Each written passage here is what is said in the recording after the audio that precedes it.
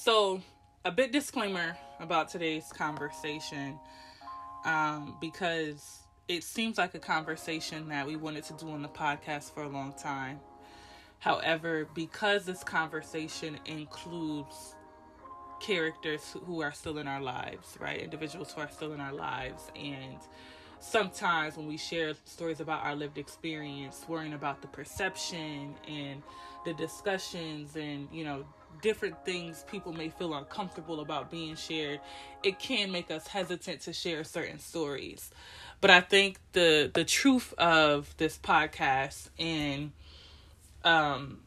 what matters when we get at the root of our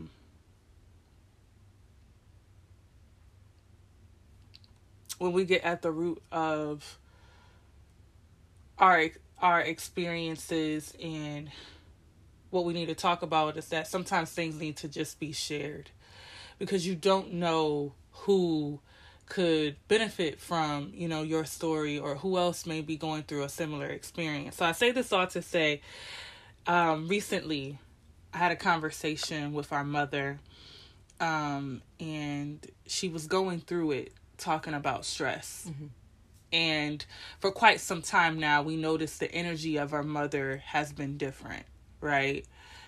She feels more saddened.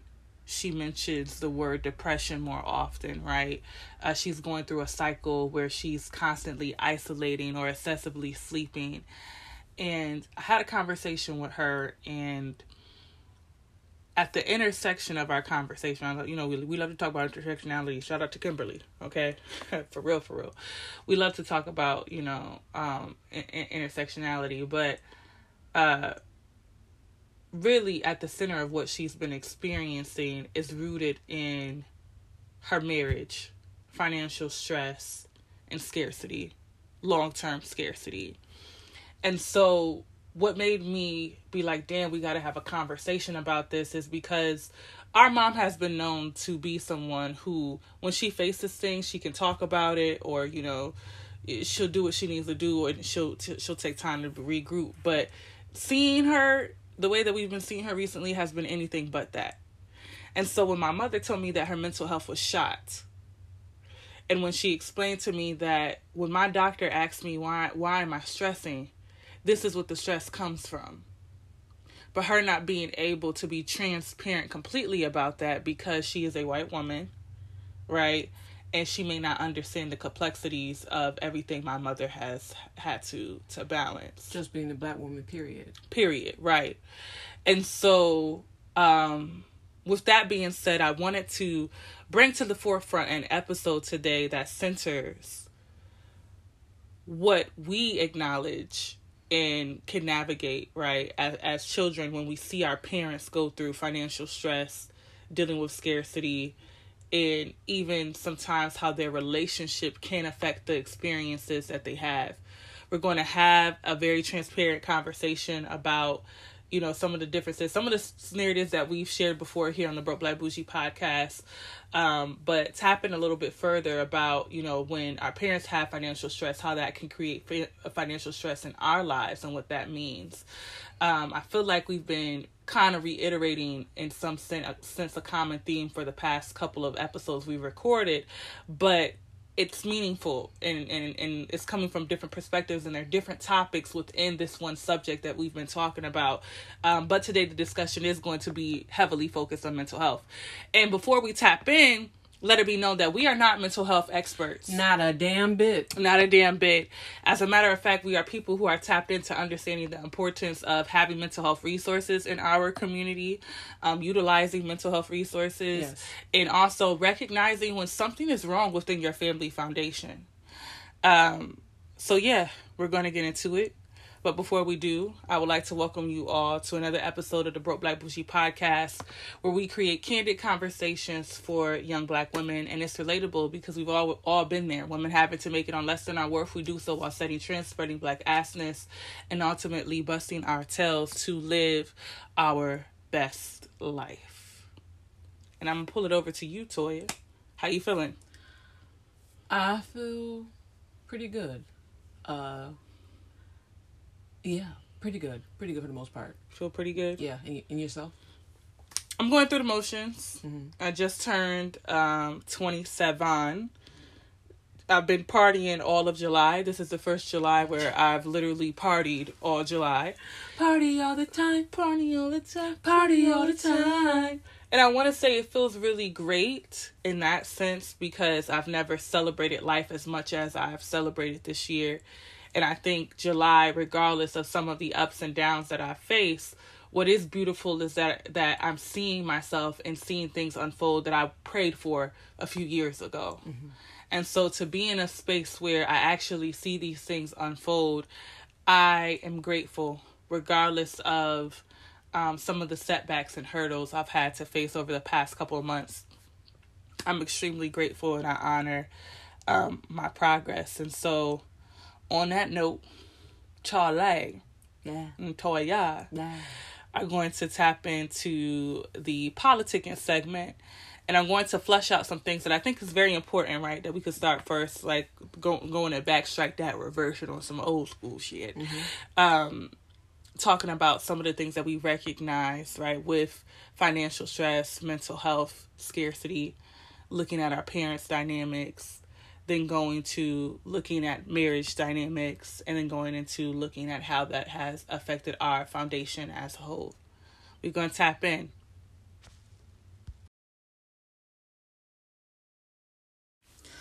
All right, so we are back here having a conversation again about family business. Mm-hmm. Okay? And I often think about Kanye's song, Family Business. And see, the thing about it is growing up, being taught that what happens in this household stays in this household. I think it was so detrimental because there were so many things happening in our household that was harmful to the foundation of the family unit. Mm-hmm. Whether it was the type of parenting we received, right? Mm-hmm. Aggressiveness, dictatorship, the way abusive behavior. And it was different from the both. Definitely different for the both of us. For the both of us, whether it was the way we were spoken to, the way we were literally disciplined, and the way that affected our relationships with our parents as adults. I think that a lot of things for me, I started to share when I reached a breaking point, where it was like there was no way that we're dealing with so much trauma and this household and we're not healing, but these things continue to reoccur. Something has to give, right? And for the longest, I didn't have access to mental health services. Mm-hmm. And when I finally got access to it and started talking more about, my journey and being comfortable and having a mental health professional help me, it gave me better clarity to know that I wasn't alone, that some of the things that I was afraid to feel, that it was okay for me to feel them, and also recognize that certain things were not right. Mm-hmm. And I remember a while back having a conversation with mom, and mom telling me, you run your mouth too much, right? And now her recognizing how important it is to be able to run your mouth to somebody who could help you navigate some of life's hardest chapters. Right. And so the conversation that we had recently as I came back from my birthday festivities and seeing my mother saddened and having a conversation with her saying, this is what I'm stressing over. This is what this looks like. And my mental health is shot. It hurt because it was the first time my mother, like outright, without a doubt, acknowledged that something is wrong. Mm-hmm. It is the cause of this. Mm-hmm. And although she sees a solution or some types of solution, there is not enough there to really work with, because it also requires her husband, our father, mm-hmm. right, to step up in a way that she needs to be supported. Right. And so that creates a lot of challenges. And so in getting that out of the way, I want to pivot and turn into this discussion of being transparent about what that type of financial stress looks like, what that type of scarcity looks like from the lens of us being children. Mm-hmm. Then tapping into how we saw it affect our parents individually together. And then going into a discussion about what we see as adults. Now, before I'm going to stop talking. I'm going to stop talking. But I want to say this. It is very easy to have a conversation about, some of the changes you're facing when you're out on the other side of it. And it is different having a conversation about shit as you are going through stuff. Right. And today's conversation on this segment is something we are still going through. We are not on the other side of this because this is a problem that has consistently affected, our overall well-being. Mm-hmm. And so with that being said, we just going to pivot and talk about the ways in which we've seen financial stress as kids. So, I mean, I can't even, I can think far back, but yeah, I don't have like quote unquote time frame. Of course. Yeah, old. We get it. Not this nigga saying I'm old and never mind. I'm over 25 now and my knees lock up and I'm not afraid to admit it. Same nigga. You just got to the point where you're comfortable with being old. Okay. Anywho, just seeing how, financial woes affected our parents from my childhood, from my child eyes. There was a lot of things that we've experienced. Lights mm-hmm. being cut off. Yep. Food insecurity. Mm-hmm. Going to the food coverage. Yeah. And yet seeing how the communication wasn't completely there. Mm-hmm. With dealing with some of these financial woes. Yeah. Because of course you only had one person in the house who was the breadwinner, which was of course our father. Mm-hmm. And you have 4 mouths to feed. Mm-hmm. You have to put clothes on our back. You have to put, of course, making sure we have a place to stay, something over our heads, of course. You had to make sure that certain bills had to be paid. And I say certain bills because there was times where pick and choose. You hear those conversations. What was the most important bill to pay for that particular month. But seeing the quote-unquote lack of communication when it came down to the finances, it wasn't really a transparent conversation from my eyes as a child. So you hear the small talk here and there about what needed to be paid the next following week, and what was going to be left over, and yet we had to make it stretch. We had to make it stretch to for the 2 a couple more days, or that for the 2 additional weeks after getting paid, and yet now you're tapped out. And the conversation like, well, we need to just figure out like what can be paid. And what can happen, like if we can call these people to have an extension, right? But just hearing those conversations was troublesome. As a kid, I know we were taught to stay in the child's place. They love that, but girl. At the same period of time, you can see the stress that it was taken on, not only the family, but yet the sole person who was the one that was providing with the income, which was him. And how it was affecting us as kids, not being able to have certain needs met, right? Yeah. Yeah. Seeing how, for instance, back to school.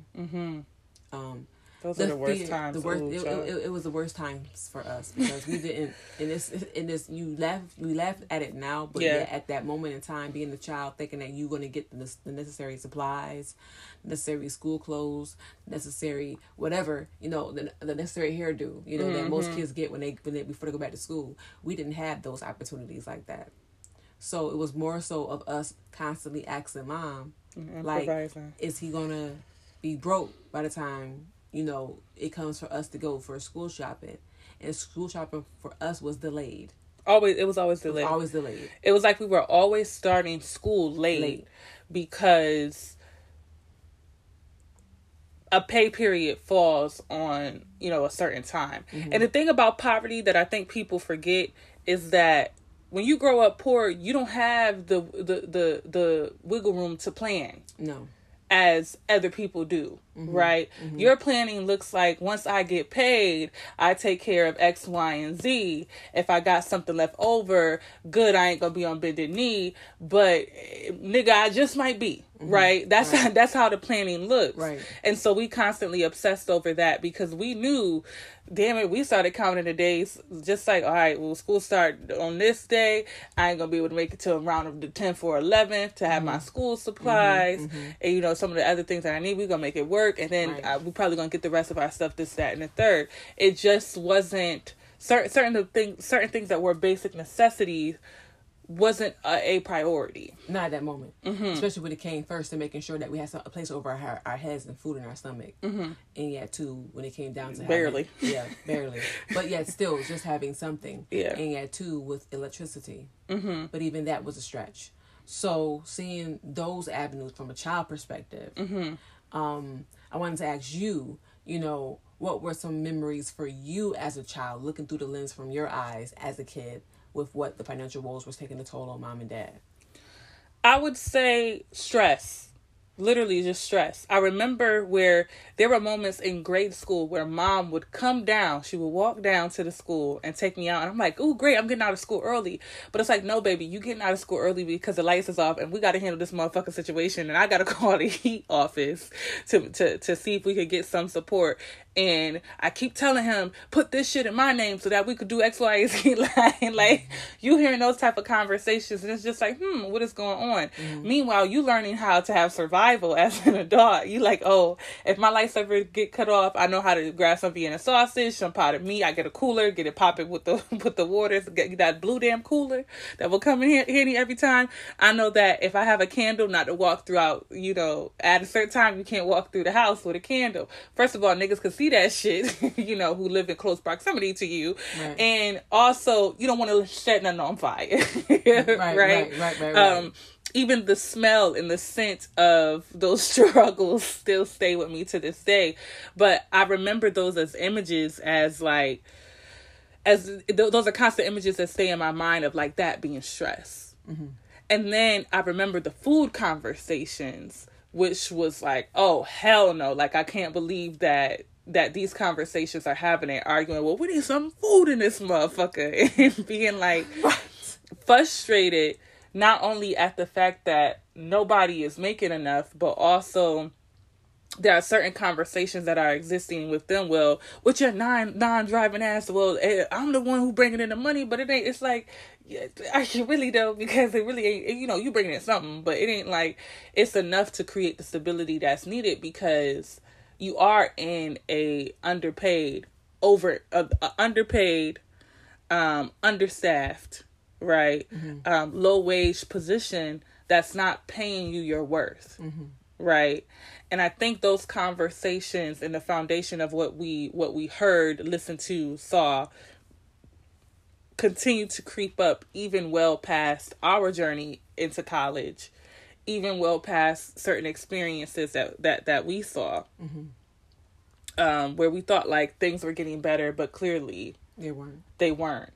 And so the financial stress wasn't only about not having needs met, but how long people were dealing with scarcity, to the point where we started telling ourselves that, all right, if this week is going to be a rough week, we need to figure out how we can make a box of hamburgers work for the next two weeks. Or maybe we only eat once a day, right? We just wasn't getting enough. We started in our mind stretching every aspect of our lives, not only our finances, but what we had energy to do. And that was as kids. Family members we would go see, how we would have certain conversations about what's going on or what's happening. It just wasn't really normal. And at that age, I also recognized that we started being sheltered a lot more. Now, you know, when I say growing up sheltered, some people think it's related to, oh, you know, were you in a conservative household? Did you have family members that were da-da-da-da? No, this type of sheltering is a sheltering that exists when you are so embarrassed and you don't want to tell anybody what it is you are going through. And so you isolate yourself from people who love you. I ain't talking about the people you create boundaries with because they're harmful. But the people who actually love you, who are here for you, you isolate from them. Right. People don't see you for a while. Mm-hmm. They only see you when you got coins, but you're not able to come out to this barbecue. You're not able to do this, right? And then the type of conversations you have consistently are around financial trauma. That's the only conversation you know of. Yeah. And,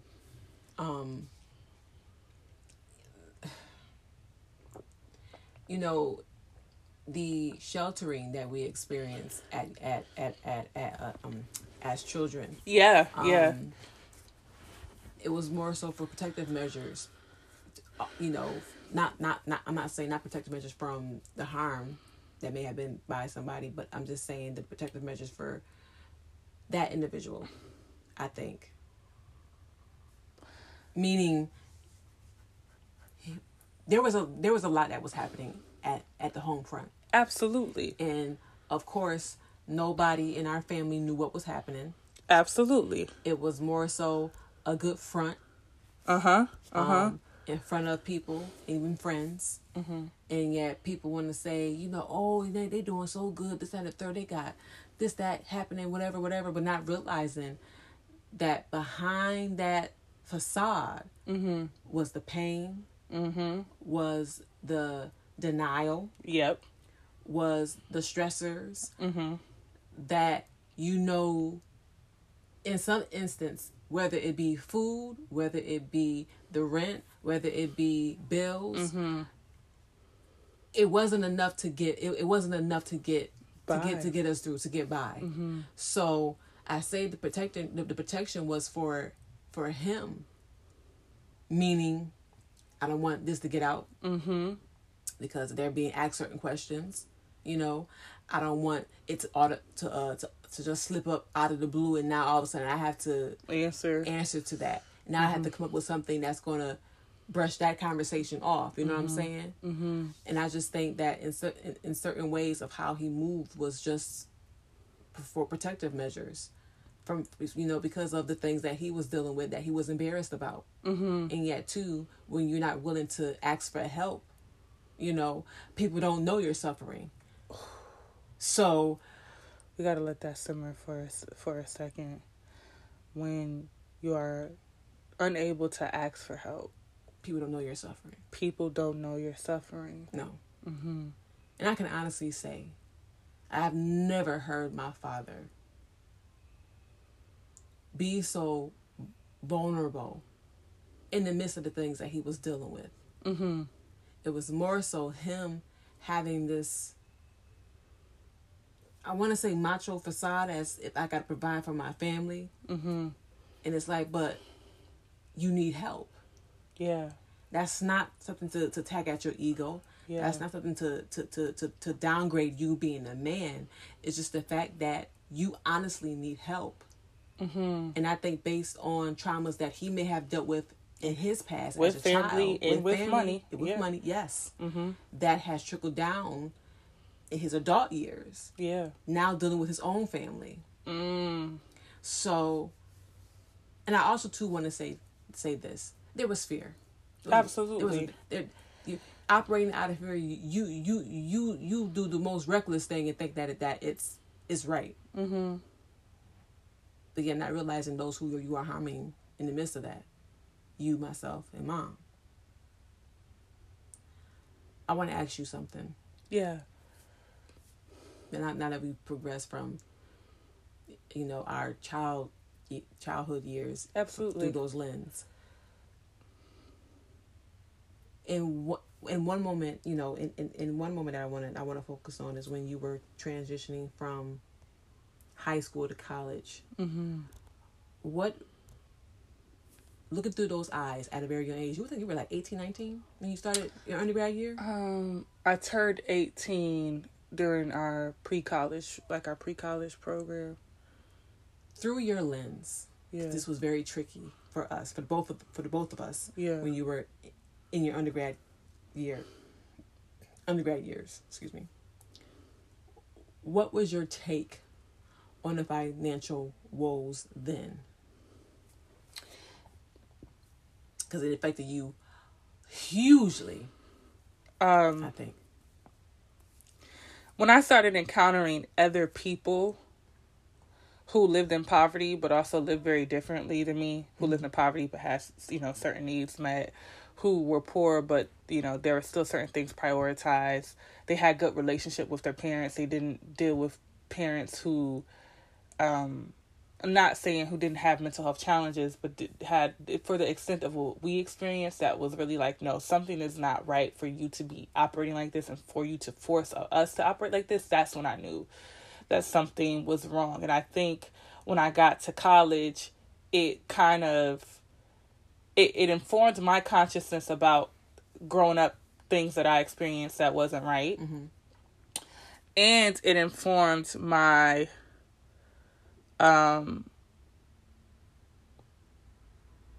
awareness about things that were so wrong. Mm-hmm. Because I remember feeling financial stress in school, trying to use my dining card to help feed the family back at home because I knew certain things were wrong. Mm-hmm.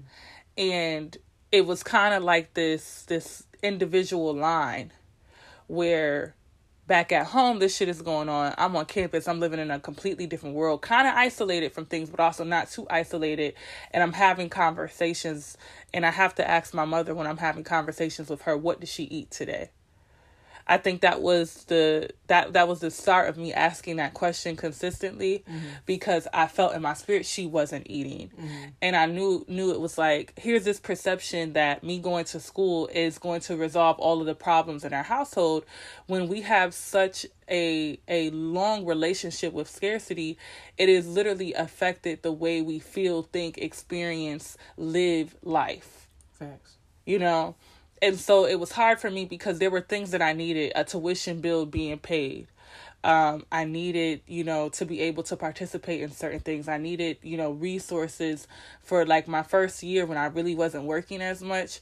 I needed certain resources, and I couldn't really go back and ask for support. And there was a moment where anything that I asked for with our parent, it became a no. And I'm like, essentially saying to myself, what the fuck am I here for? Right. What's the scope of our relationship? And I think our relationship was scattered a very long time ago because of the relationship with abuse. And his type of disciplinary tactics that were just way out of pocket, and him being very harmful in a way where no parent should show up in that way with their child, right? And so to come to college and needing family support, needing to be able to be like, yo, I need about $20. I need this. I need to be able to do books, that, and the third. It forced me to take on 3 jobs when I was in school. It forced me to take on credit card debt. It forced me to try to be a solution to my problem, to the problems that I was having, but also to try to be a solution to what was going on in the house. And I just didn't have the capacity, I didn't have the mental capacity nor the finances for it. And so it created a lot of resentment for me, because I see the financial stress that, the parents have gone through and how it shows up and affects their relationship, but now it's affecting me. And then I get out of undergrad and I go to grad school and it's the same shit, and some people will be like, well, now that you make a little bit more, now that you have more stability, now that you are an entrepreneur, now that you work, I'm a working entrepreneur. I work my 9 to 5, I work my little side hustles, and then I have 2 businesses. Great. Right. But why isn't that enough? It isn't enough because the type of poverty that we come from, right? That's what I make is only good or substantial for one or 2 people. Right. But you're talking about a family of 4, right? Or a household of 4 people, or tacking on 3 other people. It does not do a lot. Your spending power shrinks. You know, your savings shrinks. What you have access to shrinks. And when you take on the financial burdens of others, there's no problem with being able to assist. But when you're pouring and you're depleting from your own needs and no one else can come to save you, you put yourself in a boat where you have to focus on taking care of you first before you can help. Facts. So that you can be able to assist in a way where needs can be met and you are not struggling. But you also have to know that there are certain boundaries that exist and you can't give everything that's on your plate. And you're not supposed to. You're not supposed to. That's not how it operates. And I think we had to learn that from, from a very young age. That I'm not supposed to be giving all of this to you. I need to have something as a cushion for myself. Right. I just think that us as children, the things that we've experienced, it was more so of us truly, really coming from the heart and just trying to help with the helping hand and not realizing, there was a hole that was in our pocket that money was just falling through it, and we couldn't keep none for ourselves. And there was also an expectation that when we started to begin working or get money or, get salaries, that it was like, you're going to give me. And I'm like, well, that's the fucking toxic approach, because there's a difference between being able to help and wanting to help, which we did, and we knew the capacity in which we could, but also this sense of enabling, right? And being a bank, right, to a parent that we know struggles with spending. Yeah. If we were being transparent, right? Because in looking at scarcity and financial stress and, the challenges of our parentals, one parent didn't have any income coming in because she is a disabled person, right? And she's unable to work. The other, on the flip side, is someone who has worked for a long time, but was always a spender and not a saver, right? And people ask all the time, well, what are you budgeting if you ain't got nothing? You ain't budgeting nothing. We get that. I understand that. But there's also a scenario where sometimes we have to check the way we show up, right? Or the way that we affect our shit to be going left. Right. We got to take accountability somewhere. And I think those are some of the challenges that we've seen when we would hear conversations about where you got to do this versus this, and how that approach wouldn't be accepted. Even as adults now sharing our sense, right? Literally and figuratively, right? Witnessing some of the challenges that still persist within our family dynamic. There's been so much pushback, right? Even when we see a solution, it not being accepted. No, I'm not listening to that. I want to do it this way. But your way is affecting you. I want to do it this way. But your way is not the best solution. I want to do it this way. But this is harming you. I still want to do it this way. You know what I just think about when you talk about that? I think about, of course, an abusive relationship. Yeah. Where somebody who is in a relationship with somebody that is beating their ass, but yet somehow they still love to go back to them because, they don't mean no harm by it. And then it's the mental health dynamic when you're affected by that power dynamic. Yeah. Exactly. So I'm like, even with that, like you said, fast forward to us being in our adult years, the things that we have sense about, like you said, literally and figuratively, just understanding, look, there's other solutions to kind of alleviate some of which is causing a problem for you, and yet it's being shot down because this person has been used to this type of dynamic or set protocol for such a long time that they don't want to interrupt that. Right. And it's like, well, if you haven't learned anything from your kids, people, the old saying is you learn something new every day, and you do.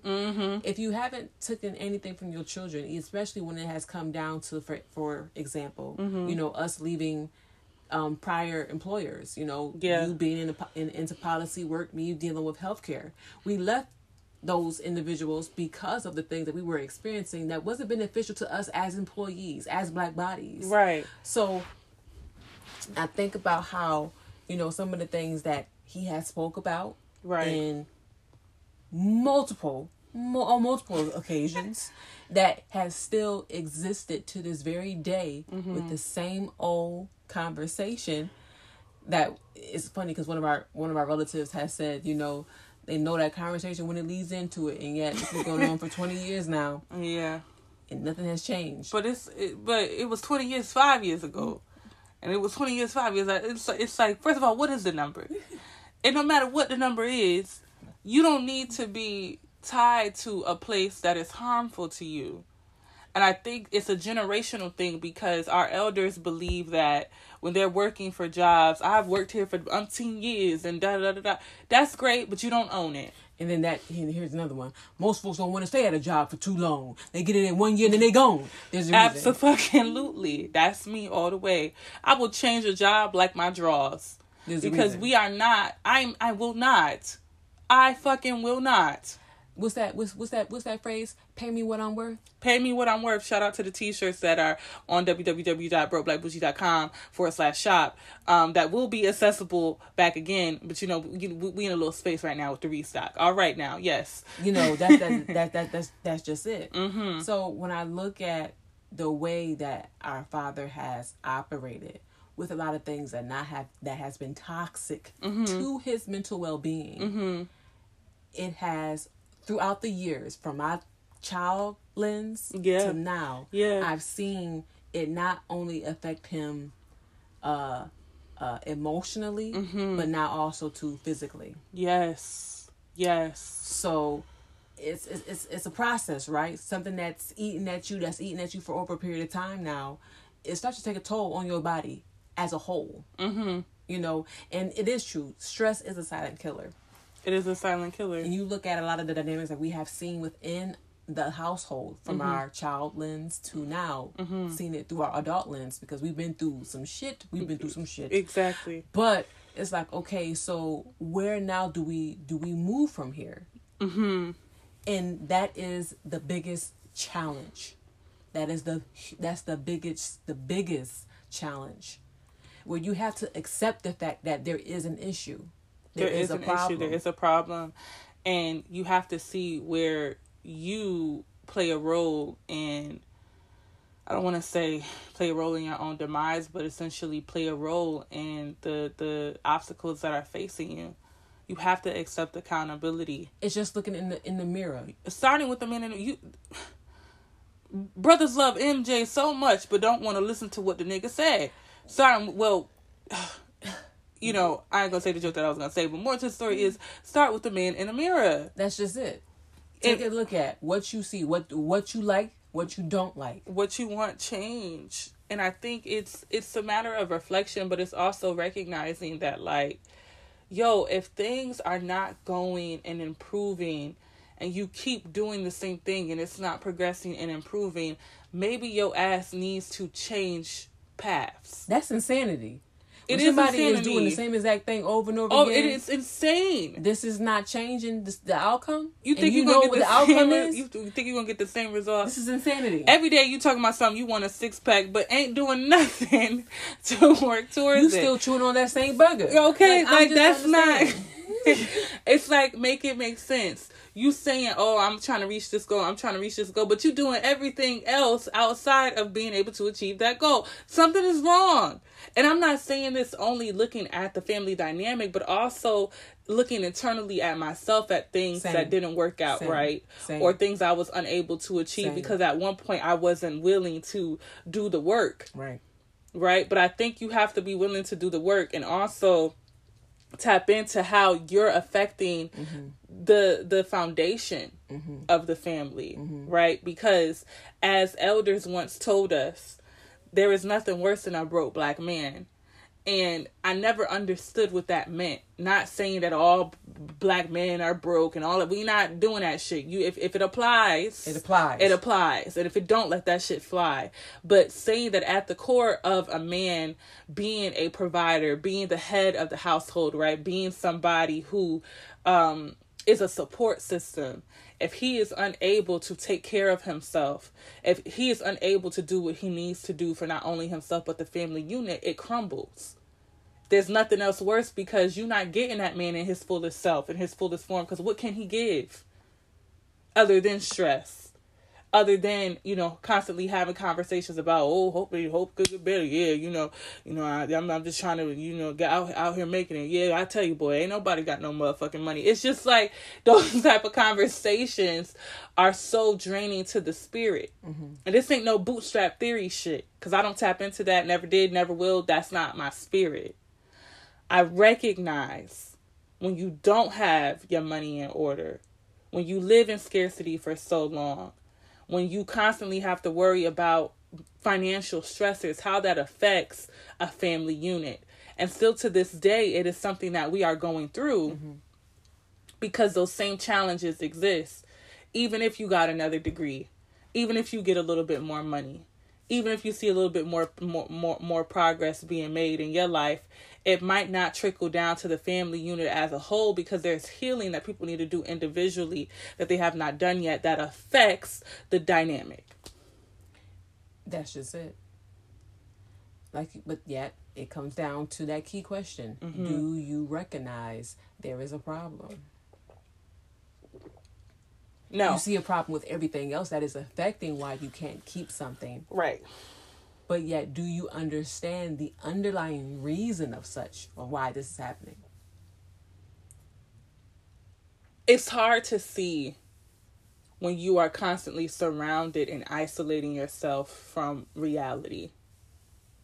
And I think if we're being honest, one of the things that, I've witnessed as us being adults is literally seeing how the family dynamic has faced so much turmoil because one parent understands and gets where we are. I talk to our mom consistently about what's going on. Another day, she wants to isolate herself because it becomes so overwhelming to talk about it all the time. Because we always, no matter what we talk about, it always circles back down to what's going on. Mm-hmm. And we have another parent who just doesn't see it in that same way and is not willing to get help, get advice, get support, get outside his head. When they be like, don't let it go to your head now. Don't let it go to your head now. So much has gone to this man's head that he is not even a piece of who he was a few years ago when he was more active and, mm-hmm. At least exploring just a little bit. But to the extent it's always been inside and sheltered. Like you said, that protection, that Band-Aid, right? That really doesn't cover the wound. No. Now, it's infected, but you just constantly keep that same old Band-Aid on it. And after a while, that infection just spreads. It spreads. It smells. People can see it. There's no reason to hide it no more. Yeah. The interesting thing, like you said, let's kind of backtrack here about when you finally started to express what you've been dealing with mm-hmm. in college. Mm-hmm. I had to get to a point where I understood the release that it gave you to discuss it with people who discuss the situation that you were dealing with on the home front. Yeah. You're away from home, but yet not too far from home. Mm-hmm. That makes sense. Mm-hmm. But just understanding this is the dynamic of why this is happening. Mm-hmm. And this is how I've been operating for umpteen years of my life. And this is why this situation is being handled the way that it's being handled. Mm-hmm. Because of such and such. Right. So when people get a glimpse of that, those who you trust and they understand where you're coming from with that, it's eye-opening. Yeah. And I don't think, for, us being that transparent to someone who we trust, who we know is not going to use our information to harm us anyway. Right. But just really, seeking out and yet seeking help. Uh-huh. That was just our way of calling for help.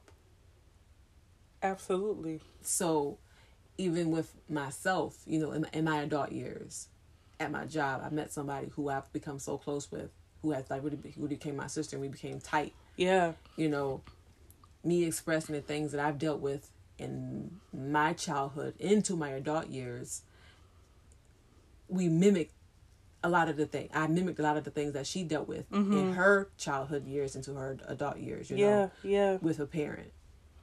And she was like, honey, I don't wear them same shoes. Them shoes ain't gone yet. They don't become gone until you do what's in your best interest for you, and you remove the shackles of living for other people.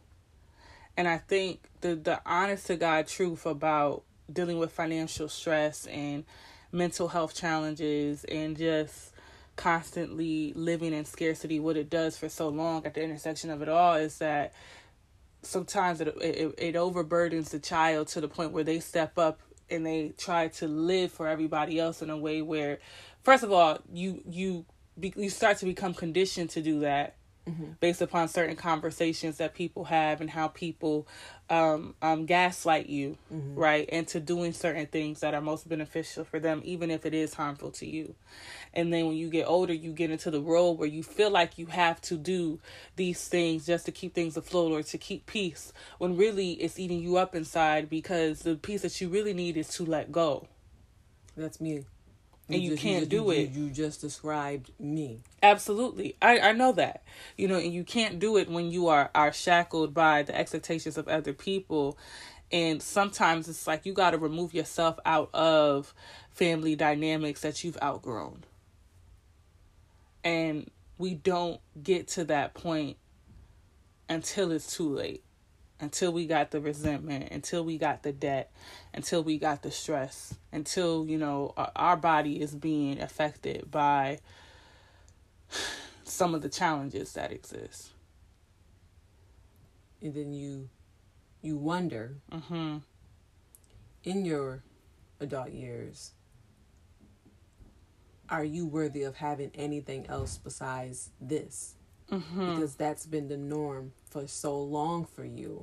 And you begin to try to piece together what used to be your life before everything, if that makes sense. Or what before you recognize that there was any issues within the family household of financial woes, of stress, emotional problems, all that other stuff. You know, really, when you think as a child, you know, about the simple things. I think for me, nothing was really that simple. You know, like even now, like I just turned 27, but I'm so eager to think about what 30 is going to look like for me, because I know what I've seen, and I know I don't want that for myself. I know I don't want to be financially strapped. I know I don't want to have to deal with being on bended knee and trying to live for everybody else. I know that I want to be in a better place in order to help and assist and get things right. And here's what's so key: to help and assist. That's not to say necessarily say permanently be the go-to person. No, not anything permanent, but more so. I want to be able to see some things progress. And I want to be able to live my life. Yeah. Right?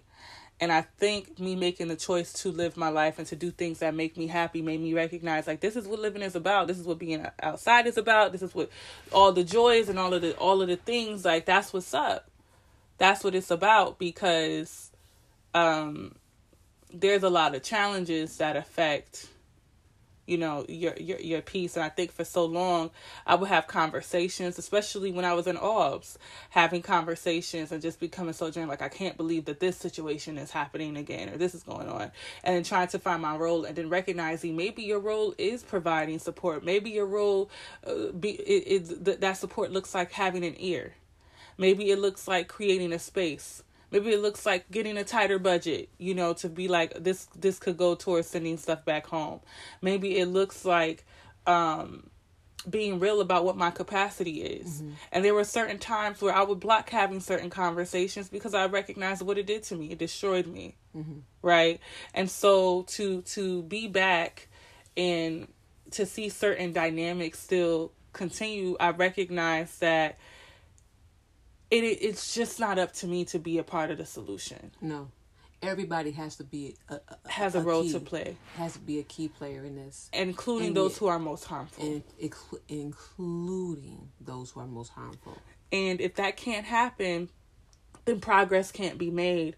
But it's not on me to take that on and internalize it, because that's not a me problem. Right.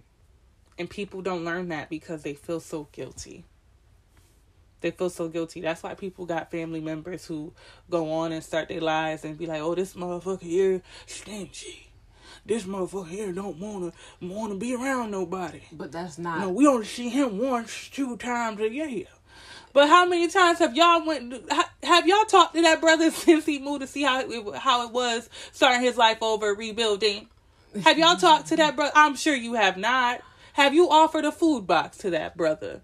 Have you offered to pay a bill to that brother? He probably was down and out. Nigga probably had to live on his mattress before he got his house established. And all you see is the house established and think that shit is sweet. Right. Sometimes people see you in your happy moment and they don't see anything else that exists in your life. They think just because you are showing up as happy that's an excuse to ignore the pain that you have in your life. And a lot of times that happiness is just a release of saying, "That's finally I'm able to do what I want to do. I'm able to breathe. I'm able to exhale, literally." Sometimes it's wrong, and sometimes it's right. I'm sorry. Shout out to Whitney. Whitney a bad motherfucker. Okay? Shout out to Whitney. But absolutely. And I think because we are not on the other side of this. As of yet. Some of the things that we could just recognize is just how we talk about it. How we recognize what it is that we have to do, how we navigate through that, because it's a lot. Mm-hmm. And I know for me personally, I do spend a lot of time talking to my loved ones on the phone. You know, my best friends, like, I cannot believe this shit. This is what I have to deal with. You know, you can't pick the families you are born into. You can pick how you choose to navigate it as an adult, but certain things can literally kill you. And I don't want the years of what we experience and, you know, seeing how this has shifted our dynamic now. I don't want to be 35, 40 dealing with this. I don't either. You know, you're going to get to 35 a little bit more before me. By the time... The shade you keep throwing at my ass. By the time you be 36, I will be 30. And I can't believe Okay, Toya. The nerve. No, but seriously, that's true. It's true. But yeah, by the time you be 36 and I'll be 30, I ain't trying to, you know, I'm trying to be married and have some babies. Same. You know, but I don't feel like I don't want to bring my children into a world, into a family dynamic that is so fucking draining. You gotta be shitting me if you think I'm gonna have a little Charlie in this motherfucker. All I thought was my boy off of 5 Heartbeats. Dang. Toya, please. But no, for real though, like it's, you know, got to be ashamed. It'll be a damn shame if sorry, you know, and I know people to this day, let's be honest. I know people to this day who didn't have a relationship with their grandparents because they were so fucking tragic to their parents. And it was like, oh, they passed. And they was like, well, yep, didn't know him. It's like, what? You didn't know him? Don't do this, because I thought about a joke. I'm going to hold it. You know, just please hold it. But it'd be like, what? You know, this how people grow up and be like, I ain't fucking with this motherfucker.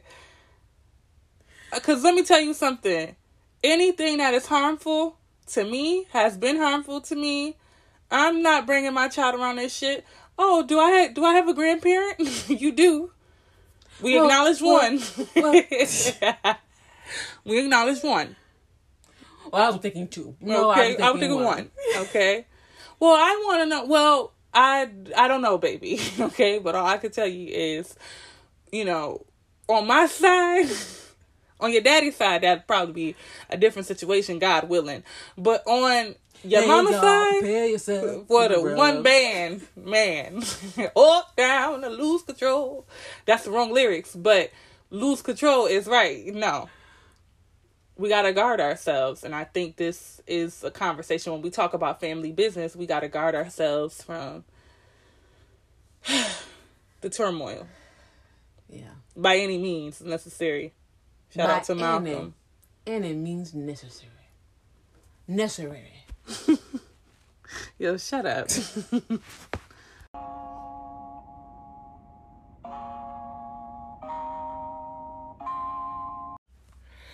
All right, so we're going to pivot into the wait a minute segment where we talk about things that have made us take a step back, that we've been watching, listening to, that made us say, wait a minute, like what the hell is going on here? What's going on? Digging a little bit deeper. And I thought for the purposes of this particular episode that no other thing makes sense to talk about in the wait a minute segment other than the P-Valley season 2 episode 6 of the show, where the conversation about stress and mental health and being black and being a black man and black man mental health was being centered on.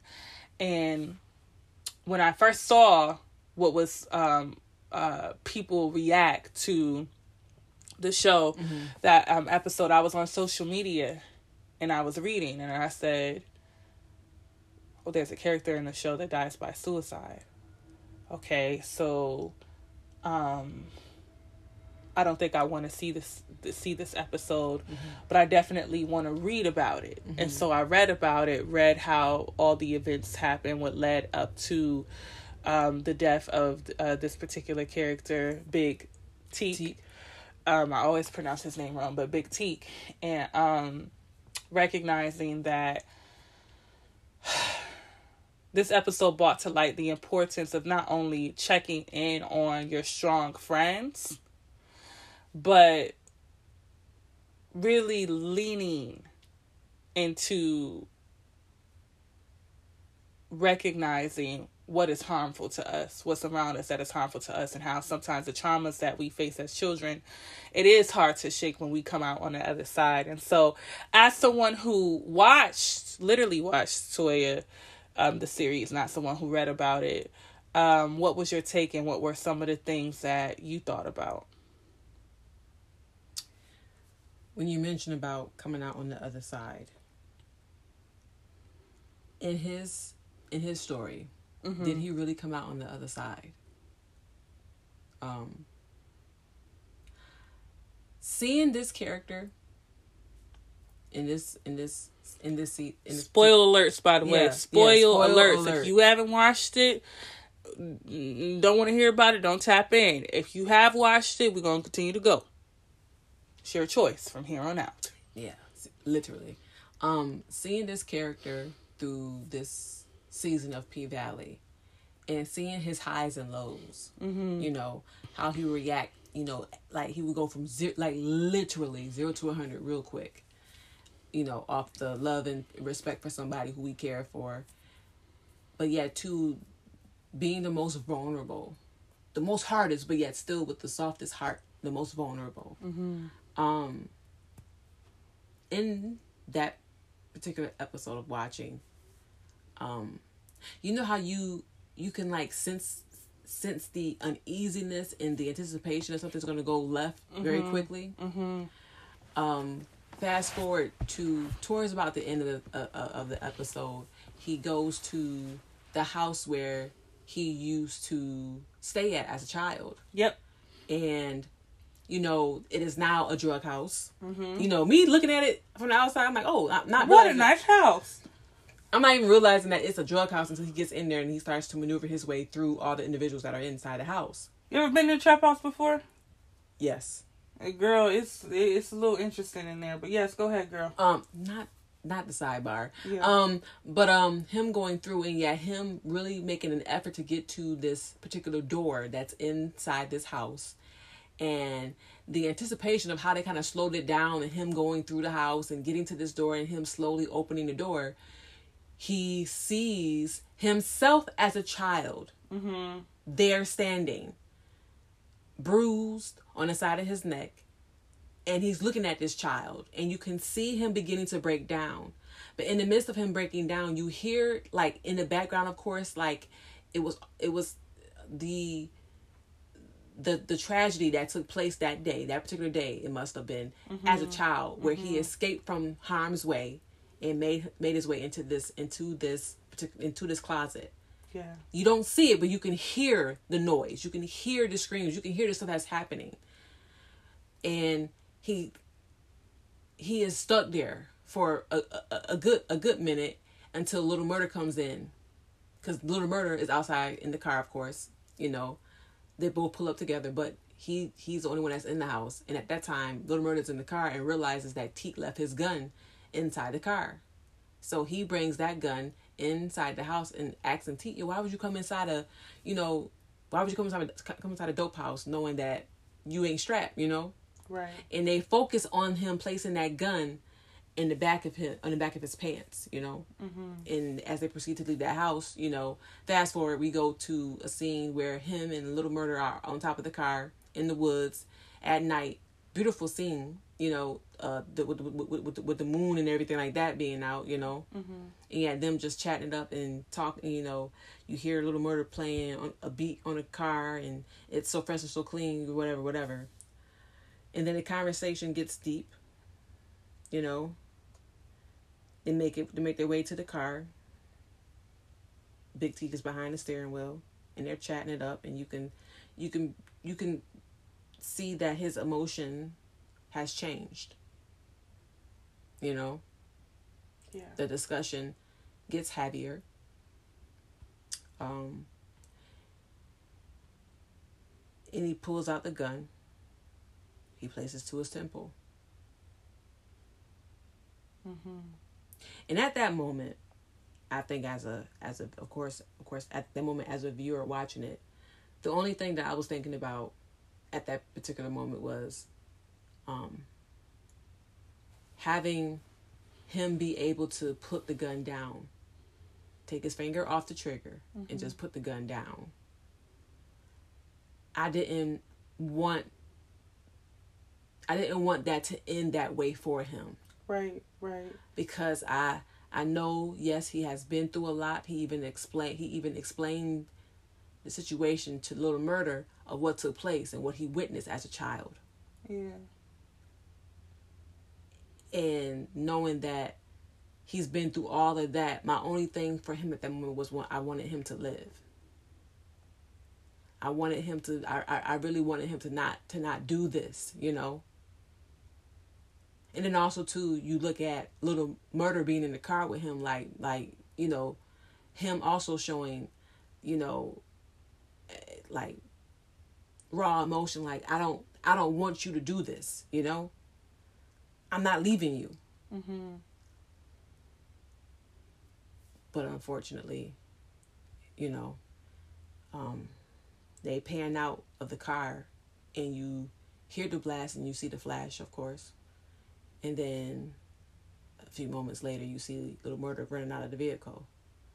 He's covered in blood.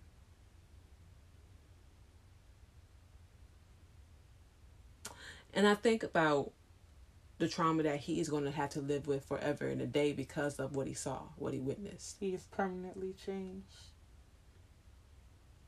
That's someone he loved, you know? And truly cared for. Even if they didn't show up together as a unit, it's someone that he loved, and he didn't want to see him die. You know? But the truth is, his character died a long time ago because there were things he was experiencing that he didn't get the help for. Coming out of jail, struggling to reacclimate, trying to find peace in a world that don't give a fuck about people being black. How he was so traumatized by the black deaths that were occurring. And we say deaths because we know that they were alluding to George Floyd, right? Wasn't it the George Floyd, or was it somebody else? I think it was George, right? I think it was George Floyd during the time of quarantine, of course, because they were also quarantined. They was quarantining, so they were talking about the protests, but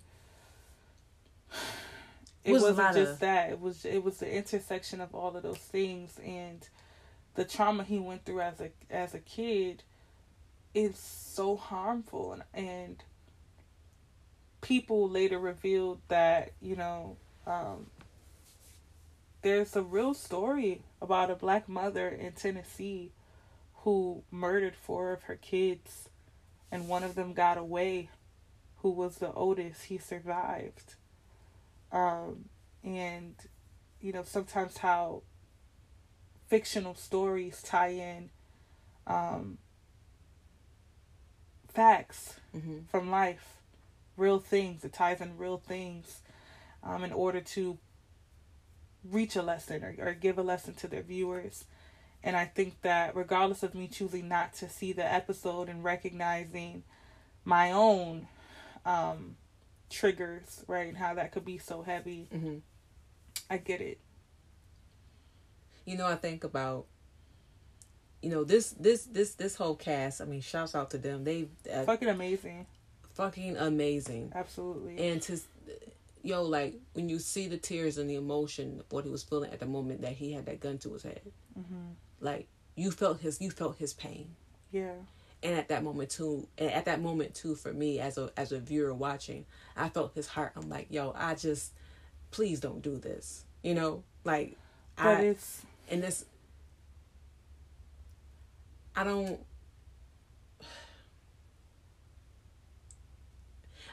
just thought about, if it's like a way of being selfish. It is, in a way, yeah. I want you to stay here even though you are existing in a space where this world is harmful to you. Yeah. It's like a lot of us, we don't understand when someone dies by suicide, the challenges and the emotions and that they go through. Like I was reading a book titled Black Women in Mental Health, and when we got to suicide and suicidal ideation, I remember the author saying that if someone was to die by suicide, you cannot convince them otherwise if they are at that point. Now, some people, maybe, right? But for those who have attempted to do it, you can't. It's like,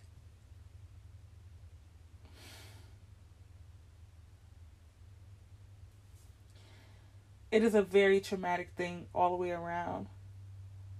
But we're not God. We don't have the power to show up in people's lives the way we think. And sometimes it can be more selfish, right? The way that we try to help and assist people through their mental health challenges. And it's like, where were you before they got here? That's it. Like, where were you before they got there to that point? Yeah. Sometimes you could show somebody so much love and that may not even be enough for what they need to survive because they are in such a place where the world is dark to them. And so what he came out on the other side of was his peace.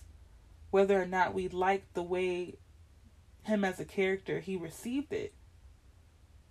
It was more peaceful for him to not have to worry about living in this world. And I think when we look at the way people pass on, we have to respect the fact that, like, once they do pass on, once they transition, that we can hope that they're in a better place than what they were in before. Yeah. And that's just recognizing, it's just the fact that the body is gone, but the spirit is somewhere where it will be at peace. Energy never dies. Never dies. And so it'll be interesting to see how P-Valley talks about this energy, right? And how Murder's character is switched, how his songs are affected by what he has experienced, and how his relationship with Uncle Clifford moves forward. But Chuckalisa got another week. Another week, and then we're going to see what's up. Because I need to see what's happening. The way these characters are unraveling, the things that are, the storylines that are unfolding. Yep. It's a lot to take in. Absolutely. Because it's interesting, because I forgot that during that time that they were filming this series, that they were also on quarantine with all of us. Yeah. So it's interesting to see how so many things has transpired. Everybody, of course, being on lockdown for a period, and you see the different relationships of how they existed with each other, and yet when things slowly start to open up, how people are moving and shifting, so it's a lot. But nevertheless, if you haven't watched the episode, go ahead and watch it if you can. But yeah, just be very warned about just, the different triggers, during that episode, which they will give you, of course, the warnings before the episode even begins. Absolutely. This episode was a lot to take in. We had a lot of discussions about mental health crisis, financial stressors, life stressors, things that affect us, P-Valley, right? And I think it's important, if we're going to talk about mental health crisis, to provide some type of resource for the Broke Black Bougie community, if they find themselves or know someone who is currently in a mental health crisis. And so we are all, right, familiar with the suicide hotline, which was essentially the 1-800-273-TALK, 8255 number, which has constantly been a resource for people who are in mental health crisis. However, as of July 16th, I believe, the 988 Lifeline number is now active across the U.S., which is a new, shorter phone number, which will make it easier for people to remember and access mental health services. And although 988, the number is being used nationwide now, and there's an entire campaign to get people to recognize that this is a shorter number, quicker for you to access those who you need to speak with. The previous number, 1-800-273-8255, will still continue to function for people who indefinitely, right, for people who desire to access services. And so if you need any support, have any questions or concerns regarding support services, accessing mental health crisis services, in need of somebody to talk to, 988 is available. And you can also visit 988lifeline.org. Once again, that is 988lifeline.org.